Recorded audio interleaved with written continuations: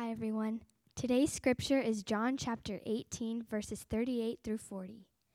After he had said this, he went back outside to the Jews and told them, I find no guilt in him, but you have a custom that I should release one man for you at the Passover.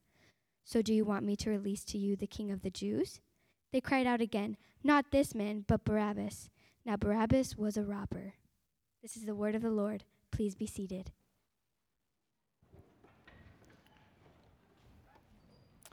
Well, good morning. Thank you, worship team. Thank you, scripture reader. My favorite of them all. Can play favorites there. It's good morning. It's so good to be here to worship together with you and to spend some time together in the scriptures. My name is Dave. I'm one of the pastors here. And if you're new or you've never heard me preach before, again, I want to let you know that I'm so glad that you're here, and also let you know that I have a stutter, which will kind of come in and out as I preach, and I want to make sure that you know what that is. And so we're going to be in John. As you saw, there are a couple of verses together, some very impactful verses. So would you meet me in John chapter 18? And if you don't have a Bible with you, will you hold your hand up and keep it up? We want to get you one. So hold your hand up and keep it up, and we'll get you a Bible. Y en español, si quiere la Biblia y no tiene, por favor, levanta su mano y diga español. Y si no tiene una Biblia, eso es un regalo a usted. So again, this is our gift to you. We want to make sure that everyone has a copy of God's Word, and you can keep it and put your name in it and underline things and be ultimately changed and transformed and encouraged as God speaks to you and to us through His Word. And again, the majority of our time we're going to be in the Scriptures, but I want to acknowledge that today we have like part one, right, of kind of the two great American holidays. Right? Super Bowl Sunday and then Valentine's Day. I don't remember a time that's ever happened back to back, but there they are. Actually, though, I was in Nigeria a few years ago. I was just thinking about that this morning, and Valentine's Day was a bigger deal there than I've ever experienced here. So I think it started here home. I don't know. You hear all these things, whatever. Wikipedia, figure it out. Not now. But all that to say, it was a big deal there. But Super Bowl Sunday specifically is kind of a big deal for me. Someone this morning on the worship team actually was like, wait, is it Super Bowl Sunday? And it was kind of a funny moment. Kalani, you said I could acknowledge that was you. Our kind of granola-ish, maybe hipster-ish church, I wonder how many people forgot or didn't even know it was the Super Bowl or don't even know what the Super Bowl is. It's a big football game that is around the concert that you probably more right the halftime show. There's something going on either side of it. It's a football game, and it's actually for me it was a big deal for me for a number of reasons. I actually brought a jersey and actually too, there are churches today in Tucson where like 75% of the congregation is wearing one of these. No lie. And I don't see one. I'm not going to give you this one, but, right, do a little. But so this actually, I was going to say it wasn't my mom's, but that would have sounded better. But my mom had the exact same jersey with a different number and different name on the back. My mom and I got matching jerseys. So yeah, this is Kellen Winslow Sr., and my mom had Dan Fouts, for any of you older that will remember that. But the Super Bowl, for me, I was even just thinking this morning, I was getting a little bit choked up even because my mom loved football, and she's from England. And so football, like American football. But she would, on Sunday mornings, she would take us to church. My mom was a single mom, raised four boys on her own.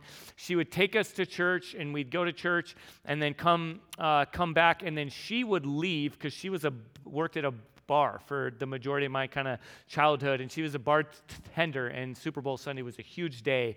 And often I would hear about some of you even probably know, there's a lot of negative associated with the Super Bowl, even within my own family. So I want to even caution us and warn us on that front. Alcohol consumption, abuse, gambling, just a lot of brokenness. And again, for me though, I want to think through. It was a special time because again, thinking about my mom loving football. In fact, she would always. Some of you, I was thinking about this too. One of the things I regret about. I was thinking about is many of you, especially if you've come in the last couple of years, don't know my mom. And that saddens me. She became kind of a staple. She would sit right where you are, Delaney, and kind of up there. And she has severe Alzheimer's now. And so because of COVID and stuff, since COVID, we haven't really been able to take her out of where she lives. But man, I love my mom. And she would say she fell in love with two things. She moved here in January of 1967 and fell in love with two things. So again, from England, strong accent, all that, moved here. And a couple days later, January 15th, 1967 was Super Bowl I. Green Bay and Kansas City played, and my mom fell in love with American football and fried chicken. She'd never had that before, coming from England. They're not really known for their culinary prowess in England. And so again, that's a bit of a shout out there. But this morning, I was thinking, I don't want to be cliche, but I also want to acknowledge the Super Bowl and even talk a little bit about football because it applies. I try not to all the time, right? I throw in some other things, but humor us today. But the bigger deal is much more important. If you don't know what the Super Bowl is, you don't care about football, whatever, that doesn't matter. What we're looking at today, if the sermon title is The Greatest Substitution. And so with that, would you join me in prayer as we get into our time? And again, I'm confident that this is something that every person in this room needs to hear and understand deeply. So with that, let's pray as we get into our time. Lord, thank you for this morning. Thank you for, again, worship. Thank you for a space to worship in. I acknowledge, again, even as we talk about the Super Bowl and things, there are so many things I've taken for granted. I took for granted calling my dad on Super Bowl Sunday. I took for granted having my mom here on Sunday mornings and then watching the Super Bowl together. And I know even some people in this room for whom the Super Bowl is a big deal, and there are lots of memories wrapped around it. And so, Lord, I pray, though, more than anything, that what we're about to hear from you, your word, I pray it will sink deeply into every one of our hearts. In Jesus' name we pray, amen. So one more football analogy. This is helpful. In 2017, right, we're talking about great substitutions. In 2017, the NCAA National Championship, a great substitution took place. The Alabama Crimson Tide were playing the Georgia Bulldogs, and Alabama was supposed to win, and their starting quarterback, Jalen Hurts, who had played great all year, was not getting it done. He had turnovers, fumbles, interceptions. If you don't know those terms, you're fine. But, right, he wasn't doing well. And so the coach made a massive change at halftime, and he put in a freshman, Tua Tagovailoa, came in and led the team back, pushed the game to overtime, and Alabama won. And in overtime, he threw like a 45-yard touchdown to win the game for the team. This big deal, and it was deemed as like, was that crazy or was that brilliant? Well, in the end, you looked back and you're like, that was a brilliant move, right? He put in this guy who ended up being the number one draft choice in the NFL. He's this great quarterback, but at the time, it was questionable, right? Replacing a proven starter with an unproven freshman. It turned out to be a great substitution, but not the greatest substitution. The greatest substitution in the history of the world is Jesus exchanging himself for his people. Jesus replacing himself for you and for me and for us. Now, again, I joked about football and things like that, but I want you to hear that this theology, this belief of substitution, I was talking to a friend, and I would wager to bet many, in fact, I've experienced this, many followers of Jesus, many people who call themselves Christians, can't explain the significance of Jesus' substitution, what it means, why it was necessary. Okay, substitution, as I said, is fundamental to what it means to follow Jesus. It's foundational. It's absolutely essential. Not so we can sound smart with our friends, not so we can check off all the theological boxes and impress people, though often it's kind of lumped in that category, right? Substitutionary atonement and all these terms that we don't know what they mean and just kind of pretend that we do and then kind of move on. Well, I hopefully you know that as a church, we just want to blow all that up, right? We're not interested in playing church and sounding smart and acting like we have everything, all our stuff together. This theology is important because it impacts and affects every second of your life. If you've never heard of what I'm going to share this morning, what we're going to hear about this morning, I pray you hear and understand and respond to Jesus exchanging himself, giving himself for you. If you are a Christian, I pray that you will understand how Jesus exchanging himself for you shapes every second of your life. So with that, let's pick up and read in John chapter 18, verses 38. We're going to start the second part of that verse. After he had said this, so he is Pontius Pilate, he's the governor. After he had said this, he went back outside to the Jews and told them, I find no guilt in him, but you have a custom that I should release one man for you at the Passover. So, do you want me to release to you the king of the Jews? They cried out again, not this man, but Barabbas. Now, Barabbas was a robber. So, first we have Pontius Pilate there, and he asked a question. When it says there, after he had said this, he went back outside. So, he asked a question to Jesus. He said, what is truth? Okay, first, I want to acknowledge this guy, Pilate, is a lot like many of us. He has eyes to see, but does not see. He has ears to hear, but does not hear. Right? Many of us ask questions just like he did. What is truth?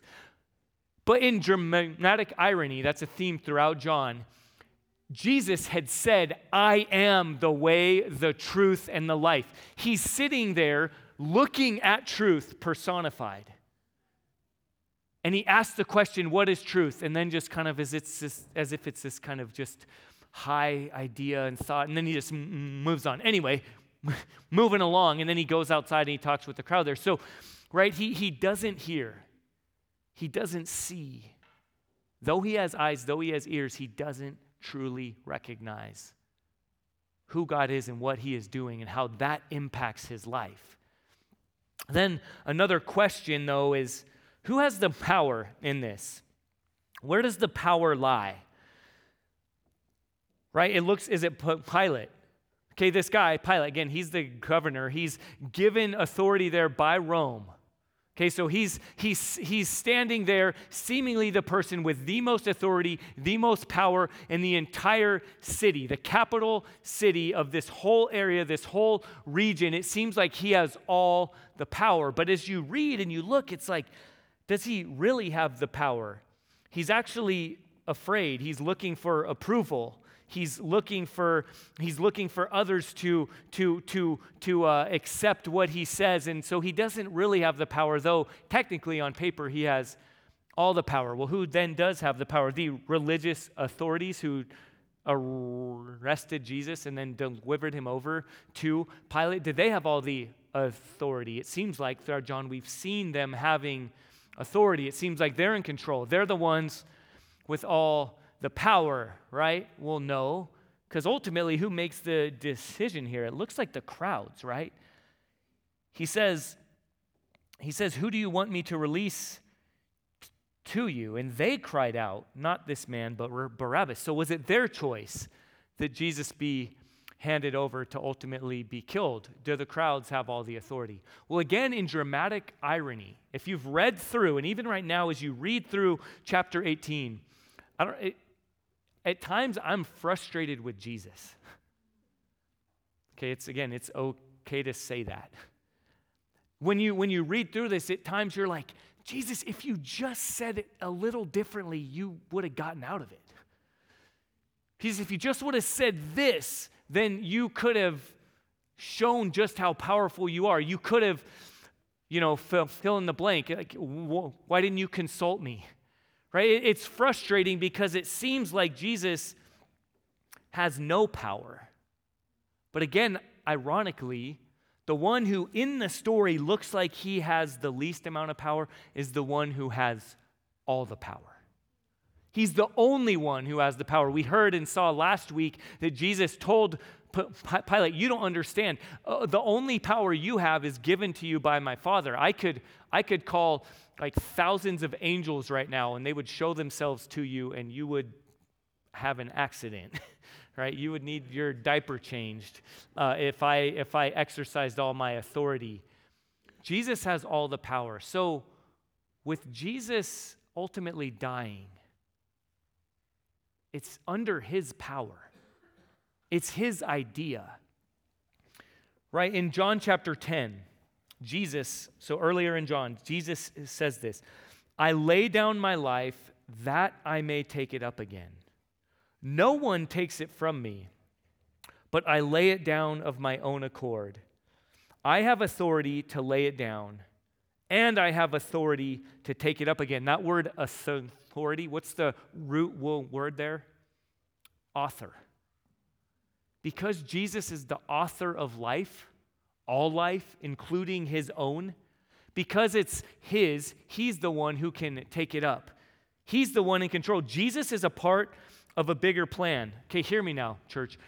Though from our perspective, it seems like the crowds are the one in control, and they're saying, not Jesus, but Barabbas. What's actually happening here behind the scenes is God is saying, not Barabbas, but Jesus.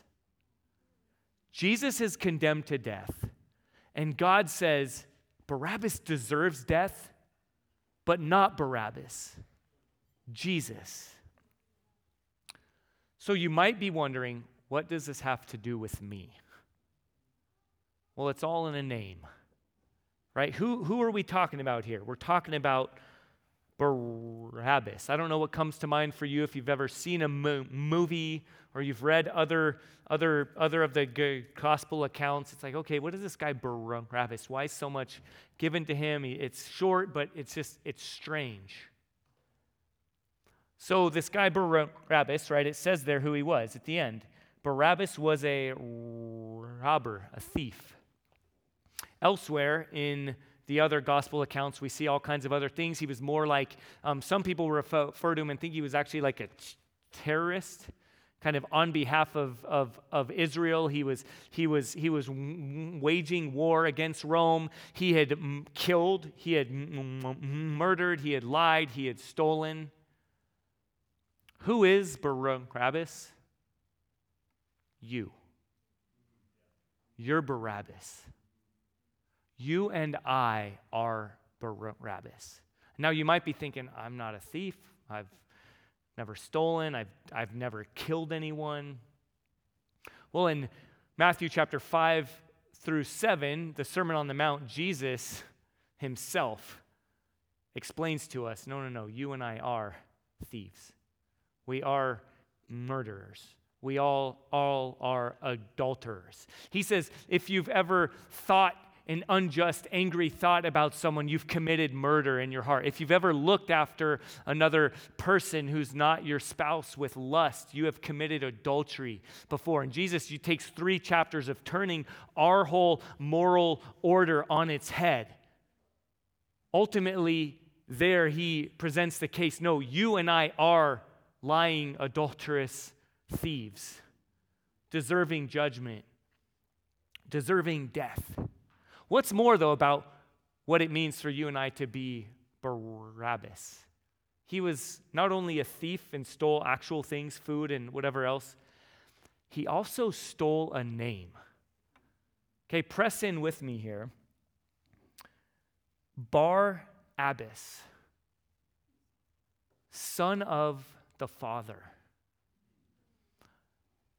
Tradition believes that his name was actually Jesus Barabbas. Okay, Jesus is a common name in that day for like Joshua. So Jesus, that we would say Jesus, it actually was Joshua. So his first name being Joshua, son of the Father, right? So Jesus Christ, his name would have been Jesus Bar Joseph, Jesus son of Joseph, right? His earthly father, his stepfather was Joseph. He took on his trade. He was a carpenter, things like that. But his actual name, right? Jesus, the Christ, the Messiah, the King, is the true Jesus Bar Abba. Jesus, son of the Father, God the Father. But this Barabbas, son of the Father, has another father. Okay, hang with me. Am I on your couch, right? Marcus says. Am I using that right, Marcus? Right? Am I up in your space right now? Are you feeling me? If not, read with me a little bit in Romans, and we're going to bring this all together here. In Romans chapter 5, verse 12, and then we'll skip down to verses 18 through 19. Therefore, just as sin came into the world through one man, that's Adam, and death through sin, and so death spread to all men because all sinned. Okay, that's the truth, the idea of original sin. Because the first human, Adam and Eve, made in God's image, sinned, all who are born from them, all of their children, all sons and daughters of the father, Adam, have sinned and are born into sin. And then down in verse 18, therefore, as one trespass led to condemnation for all men, so one act of righteousness leads to justification and life for all men. For as by one man's disobedience the many were made sinners, so by the one man's obedience, by Jesus' faithfulness, by his sinlessness, by his laying down of his power, of his rights, by giving up what he deserves, ultimately to die on the cross, by exchanging himself, by substituting himself for you and for me, the many will be made righteous. The first man, our father, Adam, said, no thanks, God. I don't want to find my identity and my purpose in my life under your authority. I want to replace you. I want to be God. I want to define what's right. I want to define what's true. I want to define and pursue what will ultimately fulfill me and satisfy me. I want my sexual choices, my financial choices, my relational choices to ultimately be what I think they ought to be. I don't really think you know what's best. We replaced ourselves with God. And as a result, we stand before him condemned.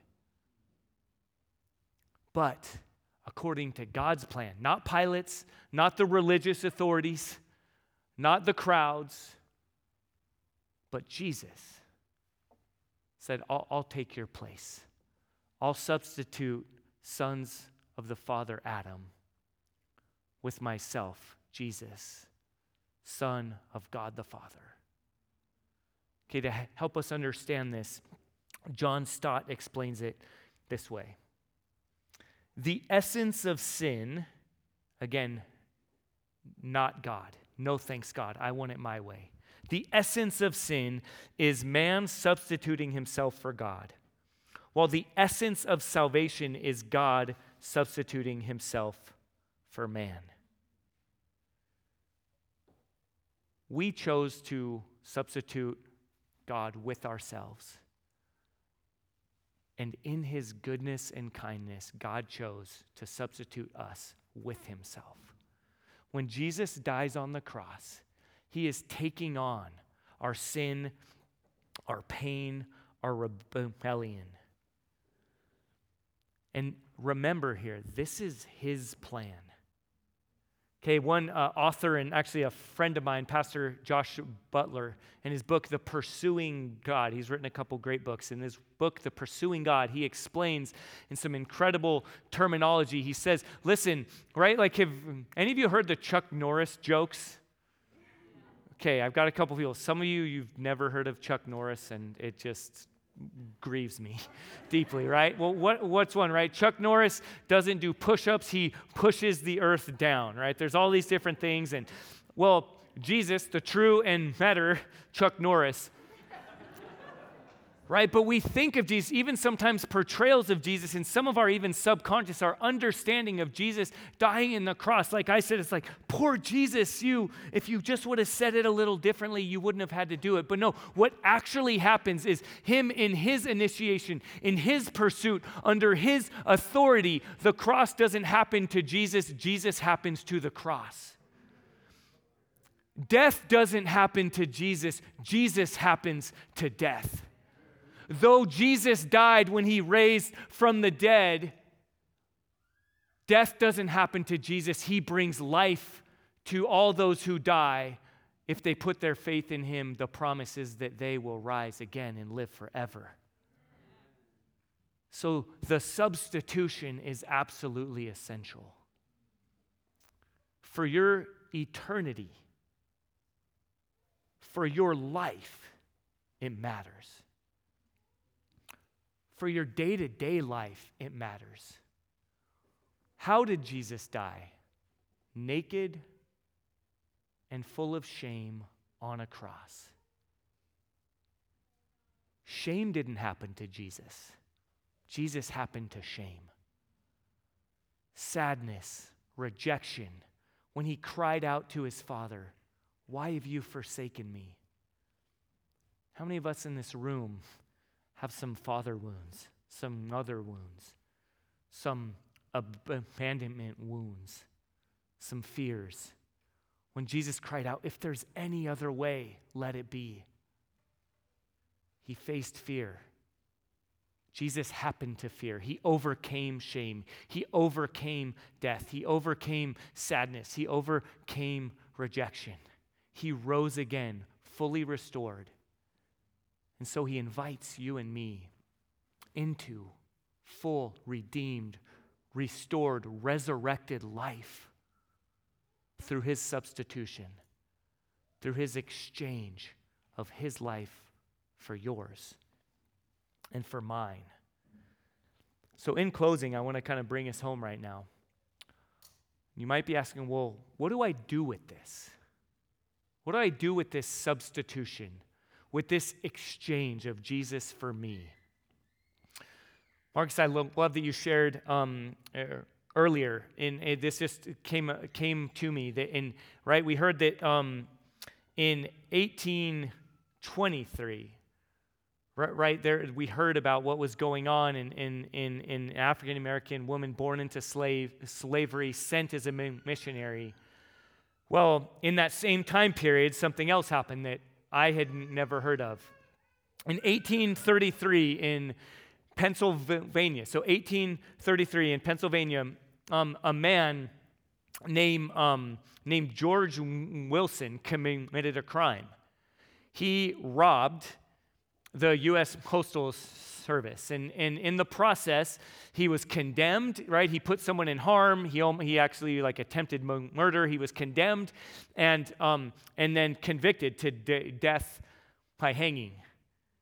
And right, you might be thinking, man, he stole someone's mail. I don't know all the background, but either way, he was condemned to death by hanging. And yet, he refused to be pardoned. And our young country was asked, right? The Supreme Court was asked, well, what are you going to do about this? And read with me. It says, Wilson, however, refused the pardon. The Supreme Court was thus asked to rule on the case. The decision was that if the prisoner does not accept the pardon, it is not in effect. A pardon is a deed, to the validity of which delivery is essential, and delivery is not complete without acceptance. It may then be rejected by the person to whom it is tendered. And if it is rejected, we have discovered no power in this court to force it upon him. The greatest substitution in human history is Jesus exchanging himself for you. He's done it. He's accomplished it fully on the cross. And his call right now is for you to surrender to him, to put your trust in him, to acknowledge that you and I are Barabbas, that we are in eternal deficit, that no halftime substitution, no midlife, right, change of course is going to make up for our rebellion. But he says, give me your life. Put your trust in me. Put your faith in Christ. Exchange death for life. So again, I want to ask you, everyone in here, have you put your trust in Jesus? Have you received the gift of grace, undeserved favor, life, forgiveness, purpose, identity, no more shame, no more fear, ultimately hope, power? If you have put your faith in Jesus, is Jesus' substitution for you shaping your everyday life? Though I know that fear is a reality today, sadness and grief and shame are realities, but they're not ultimate. They don't have the final say. So church, let's pray right now. Let's pray to God, the one who exchanged himself for you and for me and is calling for us to respond to him. Let's pray together, and I want to settle in for a moment in prayer. So please, everyone, close our eyes. Go before God. Who is God? Your Father, your true Father, the one who loves you, the one who created you, the one who has all authority and all power, and yet chose to lay that down, to lay down his own life, to pursue you, to call you back, to reconcile you, to accept you, to delight over you. Have you put your trust in Jesus? If you're here today and your answer is, I don't know, then I want to invite you to simply pray right now in your own heart. Simply pray, Lord, I need you. I stand condemned before you. I have robbed, I have stolen, I have cheated, whatever else you or I might fill in the many blanks after that. I am Barabbas. I stand before you condemned. So I surrender to you. I accept your gift of giving your life and then raising from the dead in order to win me back to you, in order to take my sin, my shame, my grief, my fear. I give it to you. Again, I encourage you that God's word says if you and I are faithful to confess our sin, he is faithful and just to forgive us of our sin. If you are a Christian here, and you know this intellectually, but this life-changing foundational reality of Jesus' substitution, if that doesn't define your everyday life, what does it look like for you right now to pray? Lord Jesus, thank you for giving yourself for me. I pray that the reality of you dying on the cross will sink deeply into my heart. I pray that the reality of you, Jesus, raising from the dead will define my life. I pray that when I am afraid, when I am anxious, when I am struggling with my identity, when I want to take control back of my life because I've grown so used to myself being hurt when someone else is in control, let me remember the power of you raising from the dead. Let me surrender my life to you. Lord Jesus, I pray that by your Holy Spirit, you lead us individually and as a whole congregation to respond in power and in worship and in joy and in hope. In your name, Jesus, God the Father, Son of God Most High, King of Kings and Lord of Lords. Amen.